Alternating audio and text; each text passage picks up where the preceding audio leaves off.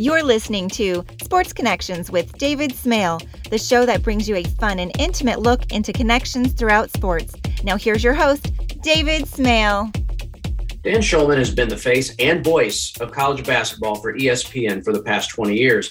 A native of Toronto, he started broadcasting while at Western Ontario University, calling the school's football and basketball games. In his career, he has covered football, basketball, baseball, hockey, and the Olympics. The versatile Shulman has been with ESPN since 2001, serving in a variety of roles, but most notably as the network's lead college basketball announcer and a Major League Baseball announcer for many of those years. His broadcasts with Jay Bilas are must-watch television. You know it's a big game when Dan and Jay are there. So, Dan, welcome to Sports Connections. Thank you, David. Glad to be with you. All right. Now, you've been involved in broadcasting for most of your adult life. Did you grow up playing sports? Yes, not particularly well, but I did like playing sports. I guess basketball was the sport that I played more than any other. Played a lot as a kid and played high school, but I was, just an average high school player at best. Played a lot of baseball as a kid, but wasn't particularly good at it. Never played ice hockey. We just say hockey up here in Canada. Never played ice hockey as a kid, but played road hockey and ball hockey and all that stuff. A little bit of tennis, and then actually played water polo in high school, which was probably the only sport I was any good at. But I loved playing sports. I just wasn't particularly athletic or talented. And I'm in the same boat. I played everything, tried everything in high school, wasn't any good at any of it, but I just enjoyed it. And I think that's why I've enjoyed being a sports writer. So when did you decide that you wanted to be a sports broadcaster? Was that a long time goal for you? Not really. I was a math major in university. My degree actually was in actuarial sciences. I graduated from Western Ontario with a degree as an actuary. But while I was at school, I volunteered at the campus radio station. And this is a million years ago, and university sports in Canada are much different on a much different level than in the US in terms of their coverage, certainly back then. So I was broadcasting Western football games and basketball games, but it was just a hobby. It was nothing like, the kids who go to Syracuse or Arizona State or Indiana or anything like that. And I graduated and worked for an actuary for about 6 months. And I'd say about 2 months into it, I started questioning my decision. And it's a great career for a lot of people, just not for me. And I kept around, I'm old. So these are cassette tapes that I had of some of my work at Western, and started sending them out, and eventually got a weekend job, a part-time job doing news, sports, traffic, weather at a small radio station in a city called Barrie, Ontario, about 50 miles north of Toronto. And that's kind of where it started. This was plan B at best. It wasn't even a plan. I just kind of fell into it. I used to be in insurance, and somebody asked me what an actuary was. And I said, an actuary is an accountant with a personality deficiency. Yes, that's a joke. Yeah. Well, you didn't invent that line, because I heard, I heard that line back in university. So that's been an old joke that's been going around for a while. Yeah, but somebody with the outgoing personality that you obviously have, that comes through in your broadcast, I can imagine that was really difficult for you to exist in that world. It's interesting, because I actually consider myself an introvert. Maybe for the 2 hours or 3 hours that I'm doing a basketball or a baseball game, it's a little bit different. I'm just very comfortable in that environment, I guess. I'm not terribly comfortable in most environments, and I still do think of myself as an introvert. But as much as I am a sports fan, is as much as I used to be a math guy, a math geek, whatever you want to call it. Yeah. Loved math. Couldn't take enough math courses all through my life. From elementary school, high school, university, and took every course I could get my hands on. So I felt pretty comfortable, actually, socially in the actuarial world. I just wasn't sure if the career was right for me. Once I started working, and I saw my boss and her boss and his boss, and saw what they were doing, and it's all great, I just didn't know if it was for me. So I decided to have my midlife crisis at 22 and take a chance. Well, and those of us who are big Dan Shulman fans like I am, are glad that you made that career switch, because I enjoy listening to your broadcast. Now, you've broadcast all the major sports. What's your favorite? Well, I haven't done football since I was back in university, so I never did that professionally. I did a little bit of hockey my first few years, but really I've been a baseball basketball guy, and I did several years of NBA for ESPN, and I did a couple of years of NBA in Canada as well. But I've been doing predominantly baseball and college basketball. So, and I always answer this question the same way. I don't know how I would choose between them. Yeah. It's a tie. I feel blessed that it's almost like I have two separate careers, and I have one for 7 months of the year, and then the other one for the other 5 months of the career, and that's great. Nothing gets stale or old. Everything is fresh, and you always have a new season around the corner. So I feel very lucky. I could have easily wound up as a football hockey guy. It's just really the opportunities that were there when I was young and starting out were in baseball and basketball. And so that's where it wound up. But I just as easily, I think, could have been a hockey football guy. I became good friends with Dick Enberg before he passed. And I asked him that question because he's done everything, and was good at everything. And those people make me sick. But, I said, of all of the things, you have golf, tennis, the Olympics, pro and college basketball, pro and college football, baseball, what's your favorite? And he had a real quick answer for me. He said, what season is it? Yeah. Whatever season it was, that was his favorite. And it came through that way as well. Yeah. And I feel the same. Dick Enberg, by the way, is my all-time favorite, I think, sports announcer. Just absolutely loved him. But that's kind of how I feel. And I admire the guys who do more than two sports, who do 3 or 4. And I even consider like college football and the NFL separate because it is different. You're learning different rosters and different players. My brain, right, at least now, is only capable of so much information. So I think I'm very happy with 2. And one of the reasons it worked for me is baseball and college basketball fit together perfectly on the calendar. Absolutely perfectly. Little, if any, overlap, but no dead time between them as well. So it always worked for me. There were times I had, other opportunities to do this and that, but I think because I'm a creature of habit, I got really comfortable doing what I'm doing and just kind of stuck with it. Yeah, I told you before that I've thought about writing a book on, either well-known broadcasters or sports writers, the favorite events that they've covered or they've been a part of. What are some of the greatest events that you've covered? Because you've done the World Series for 14 years, is that correct? Or the last 11 years for ESPN Radio. Okay. Yeah. So I'll start there. As a baseball nut, to do the World Series is an unbelievable blessing that I've had. So my first one might be my favorite one. It was the Cardinals and the Rangers. And off the top, when I say that might not spark memories for the average fan, but Game 6, what I call the David Freese game, was the game where he tripled with 2 outs and 2 strikes in the 9th inning. Texas was a strike away from winning. Yeah. And Freese tripled over the head of Nelson Cruz to tie the game in the 9th inning, and then homered in the 11th to win that game. And then they went on to win Game 7. So, Game 6 of that World Series, right at the top of the list. To call the Cubs winning the World Series in 2016. How many people have had a chance to do that? So all the World Series are special, but a lot of them come courtesy of ESPN Radio in October. On the college basketball side, again, I'm a kid from Canada, and I grew up loving basketball. But for me to wind up doing games at Duke or Carolina or Kentucky or Kansas or UCLA or wherever is just off the charts for me. And I've been doing Duke Carolina games, I think, for the last 13, 14 years now, something like that. And as you and I speak, it's Thursday, and I'm getting on a plane tonight to go do another one on Saturday, Coach K's last game at Cameron. So, any Duke Carolina game to me is very, very special. And I try to now, whenever I walk into Cameron or walk into the Dean Dome, I try to really appreciate where I am and the fact that somebody was nice enough to let me call this game for them, because I'm closer to the finish line than the starting line at this point, and I want to be very appreciative of everything that I've been lucky enough to do. And you've mentioned those two, and I've been blessed to be able to attend games, not broadcast them or write about them, but attend games at both of those facilities. And I'm a K-State guy, and yet I say the best atmosphere in college basketball is Allen Fieldhouse. Where would you rank Allen Fieldhouse? And you've been all over. You broadcast games, probably hundreds of different arenas.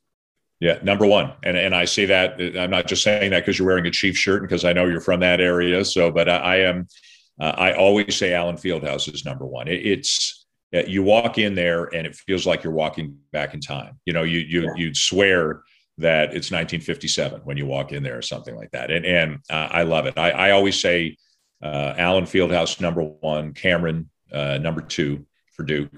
And when Indiana is good, like really good Indiana, that Assembly Hall is unbelievable. There are others.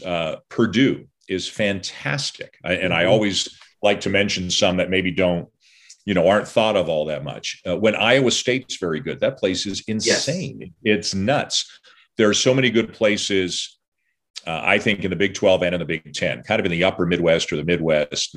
Maybe it's because it's smaller towns and they don't have professional sports in every single town. But the usual answer that I give is Kansas, Duke, Indiana, Purdue is my final four, if you will. Where, just as a personal note, where would you rank Bramlage Coliseum when K-State is good? And especially when in 27 years of doing this, David, I think I've been there 2 or 3 times. Okay. That's it. I do know this. I think when I was there, it was probably for a Kansas game. Yeah. And so it's very special for a Kansas game, obviously, right, when Kansas State is good enough to compete and maybe win the game. So it's I always say my favorite type of college basketball game is when Goliath goes into David's house and David has a legit chance of winning. When Duke's on the road, when Kansas is on the road, Kentucky on the road.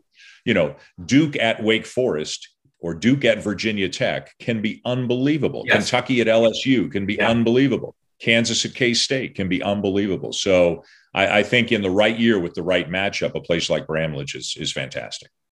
You've got a great ability to get appropriately excited during a game without shouting at the audience. And I'm not picking in on anybody. I'm friends with Dick Vitale, and obviously he has made a living about shouting at the audience. But I think it's unique, fairly unique, that you can be excited without shouting. Is that something you worked on, or is that a natural trait?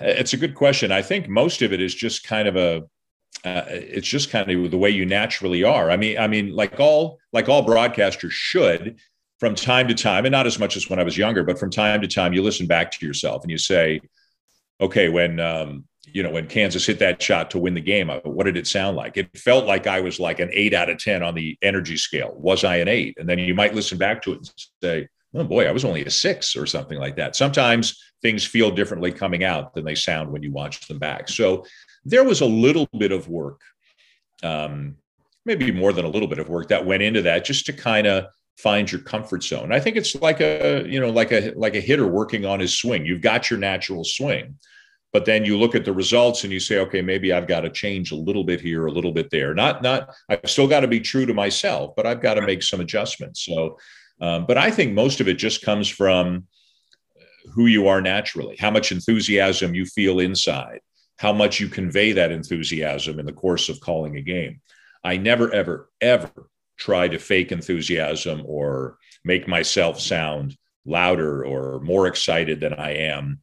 I think authenticity is about the most important thing that a broadcaster can have. So I hope people think I'm in a good range, because that's my range. And I think I didn't know until you told me at the beginning of this episode that you consider yourself an introvert. Maybe that's part of it, is that an introvert generally isn't going to put himself forward, isn't going to draw attention to himself. And so the play-by-play guy, you can be excited, but you're not going to get so excited that you draw attention to yourself. Is that fair? Yeah, I think that's part of it. I think too, when you do as many games, and I don't work with them as much anymore, but when you do as many games as I did with Dick, you can't have you can't have a fight. I'll lose, So I remember a long time ago, I think it was my dad, and we were talking about something at the beginning of my career.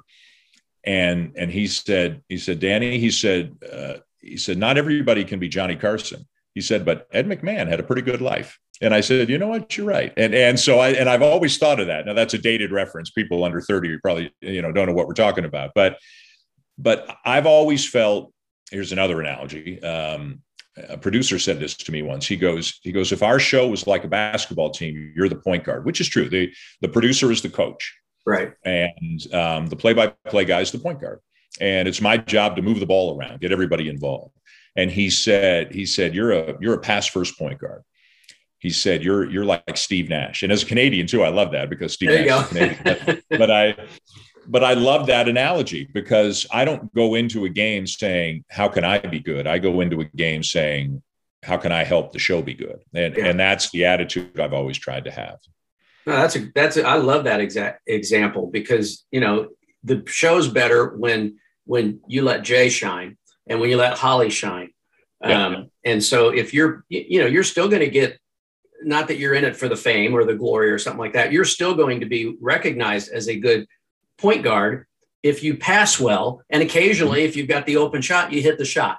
Right. Yeah. If the shot's open, I'll take it. But if not, I'd like to move the ball to Jay or Holly or the producer or the director or the graphics people or there are a lot of people. It's a team sport, just like the sport we're covering. So I've never, ever, ever walked out of a game saying, man, I was good tonight. Never. But I have walked out of many games saying, wow, we had a good show. And that's when I feel the best about things. That's awesome. Well, speaking of Jay, as you know, I've known Jay for a long time. Great guy. One of the things I like about you and Jay together is the banter. And sometimes it's sarcastic. I tell people I'm bilingual. I speak English and sarcasm. But I love your comments, and it happens a lot when you guys comment on somebody. Maybe it's Matthew Meyer from Baylor or somebody who's got long flowing locks. And you guys who are both follically challenged, you laugh about that. Is that something that just happens, or do you? Yeah, it just happens. We never planned anything, and I don't ever remember Jay and I planning a single thing in all the years that we've worked together. I've always said to him that I feel bald is always funny, especially to the unbald. Everybody else thinks bald is funny, so. Sometimes our director will have one of the camera operators take a shot of us. The odd game, you might have two or even all three of the officials who are bald, and then it's like a convention. Yeah. People think it's funny. And it doesn't bother me that I'm bald. It's never bothered me that I'm bald. Yeah. I shouldn't say that. Maybe in my 20s, it bothered me for a little bit, but it's been a long time since it bothered me.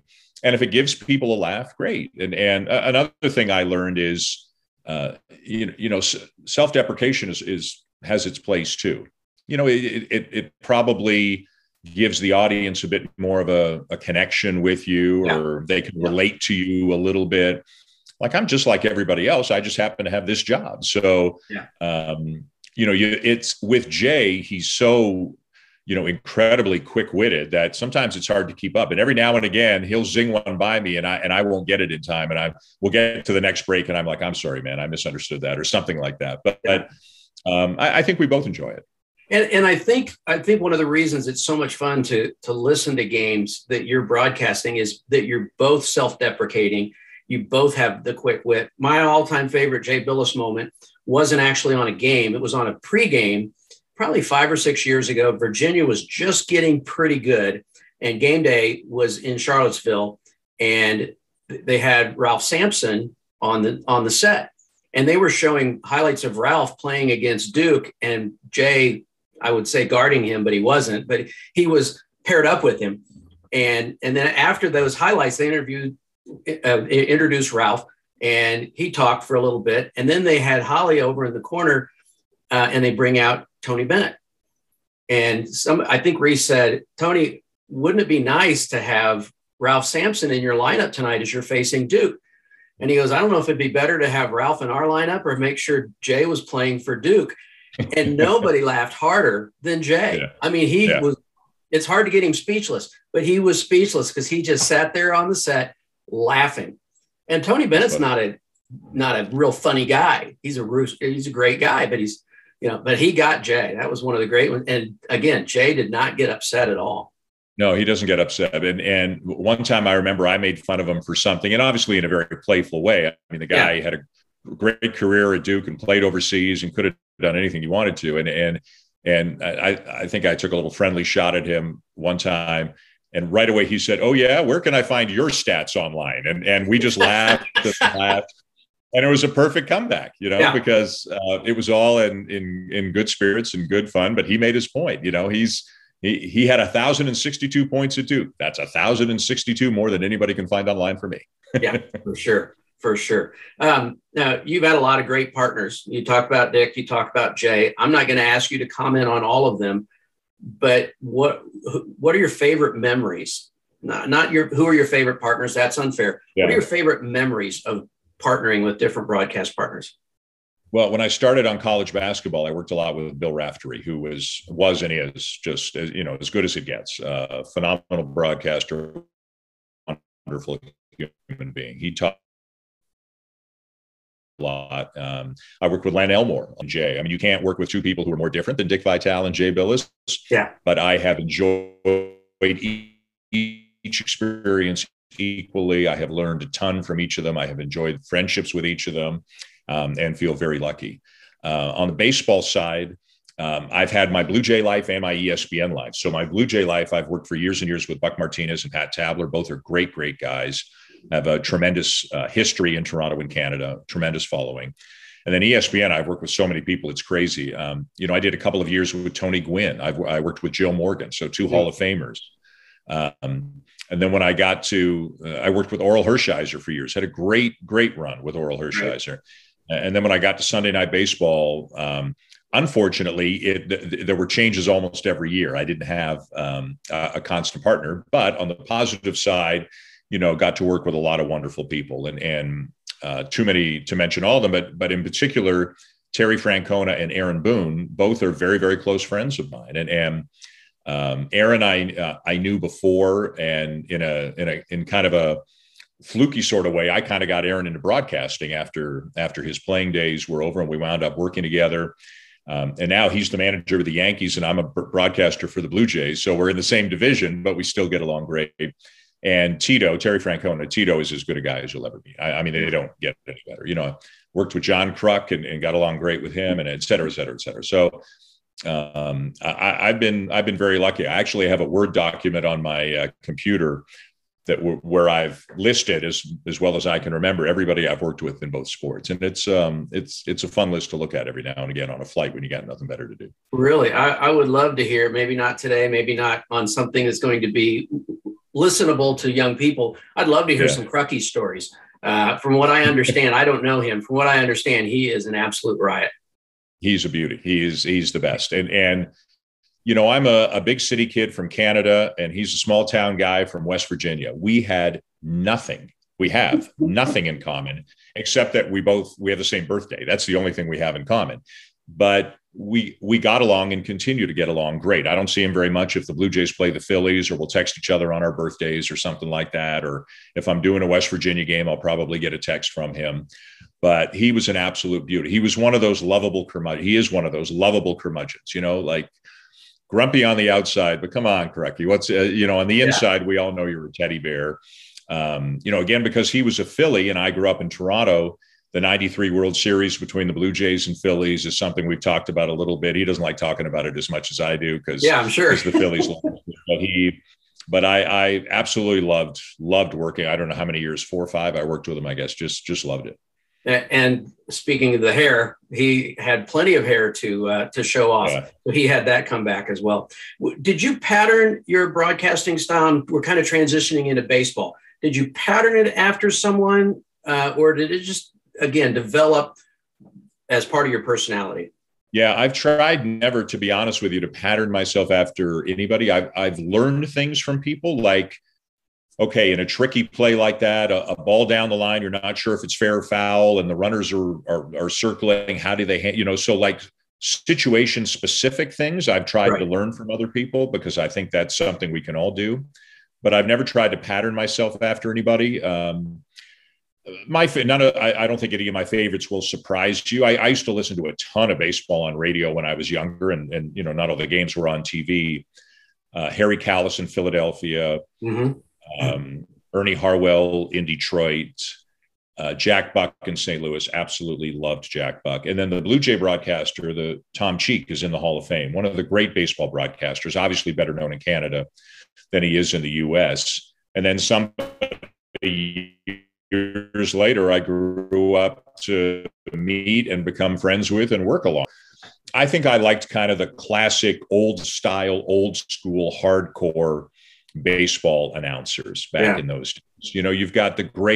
You've got another group of great guys too, like you mentioned, Dick Enberg and Al Michaels and Bob Costas, and guys who could do anything. They could do any sport, and I loved all of them as well. But when I think of the the announcers that I really, really loved when I was a kid, it was some of the longest serving, Hall of Fame radio guys that I would spend hours listening to if I was out in the car.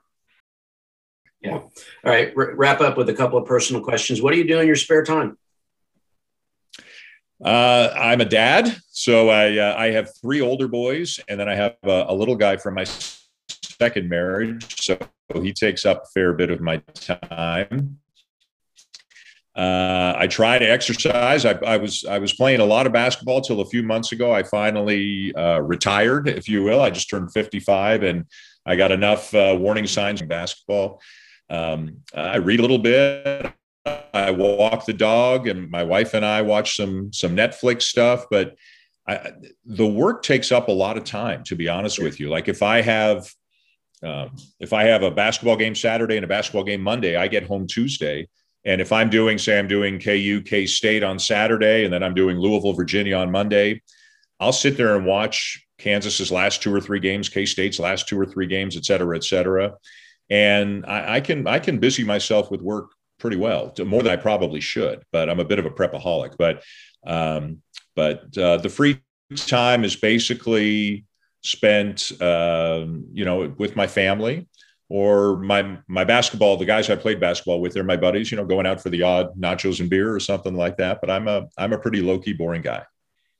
Speaking of family, I like to wrap up all my interviews with the same 2 questions. First of all, talk about your family. I know your dad passed away recently. My condolences with that. But just talk about the influence of family in your life.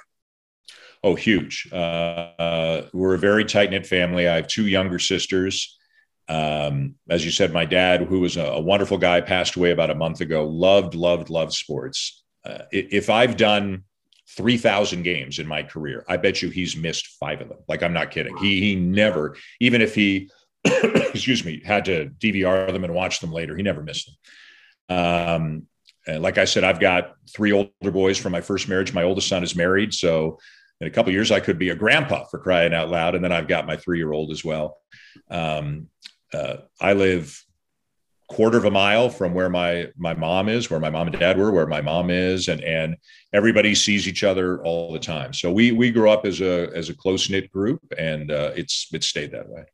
That's good. I've got a 6-year-old and a 4-year-old and a 5-month-old granddaughter. So nice. three girls, all within 15-20 minute drive, and there's nothing like being a grandpa. I love my kids. I've got a son and a daughter in their late 30s, but I can be having the worst day imaginable. One of those little girls runs into the house, "Grandpa, I'm here," and everything's perfect. Yeah. So get ready for it. It'll blow you away. Last question we'll finish up with, and I always like to end with this one. What is your legacy?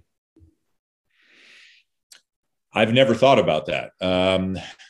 I think I would like it to be just somebody who, worked hard at his job and did it reasonably well. Nothing more than that. Again, if we go back to the point guard analogy and move the ball and introvert and all that, I don't think in those terms. Just somebody where if my name comes up, somebody might say, yeah, I remember him. He did a pretty good job. Nothing more than that. One of my sons is going into broadcasting, so maybe my legacy will be that I got. I got him into it, that he got into it in part because he grew up around it and loves sports. He's a sports nut, so maybe that'll be part of the legacy as well, that there's another one coming down the pike. But I've never thought of legacy, just somebody who worked hard and did a pretty good job. I'm content with that. All right. Well, good way to wrap it up. I know you've got to get going here. When Toronto comes to Kansas City, I cover a lot of games at Kauffman Stadium. So I'll definitely come down to the 4th floor and say hello to you. Okay, awesome. Thank you. Look forward to that, David. Thanks for listening to Sports Connections with David Smale. Make sure to subscribe, follow, and rate the show from your favorite podcast platform. You can learn more about David Smale and his work by visiting davidsmalebooks.com.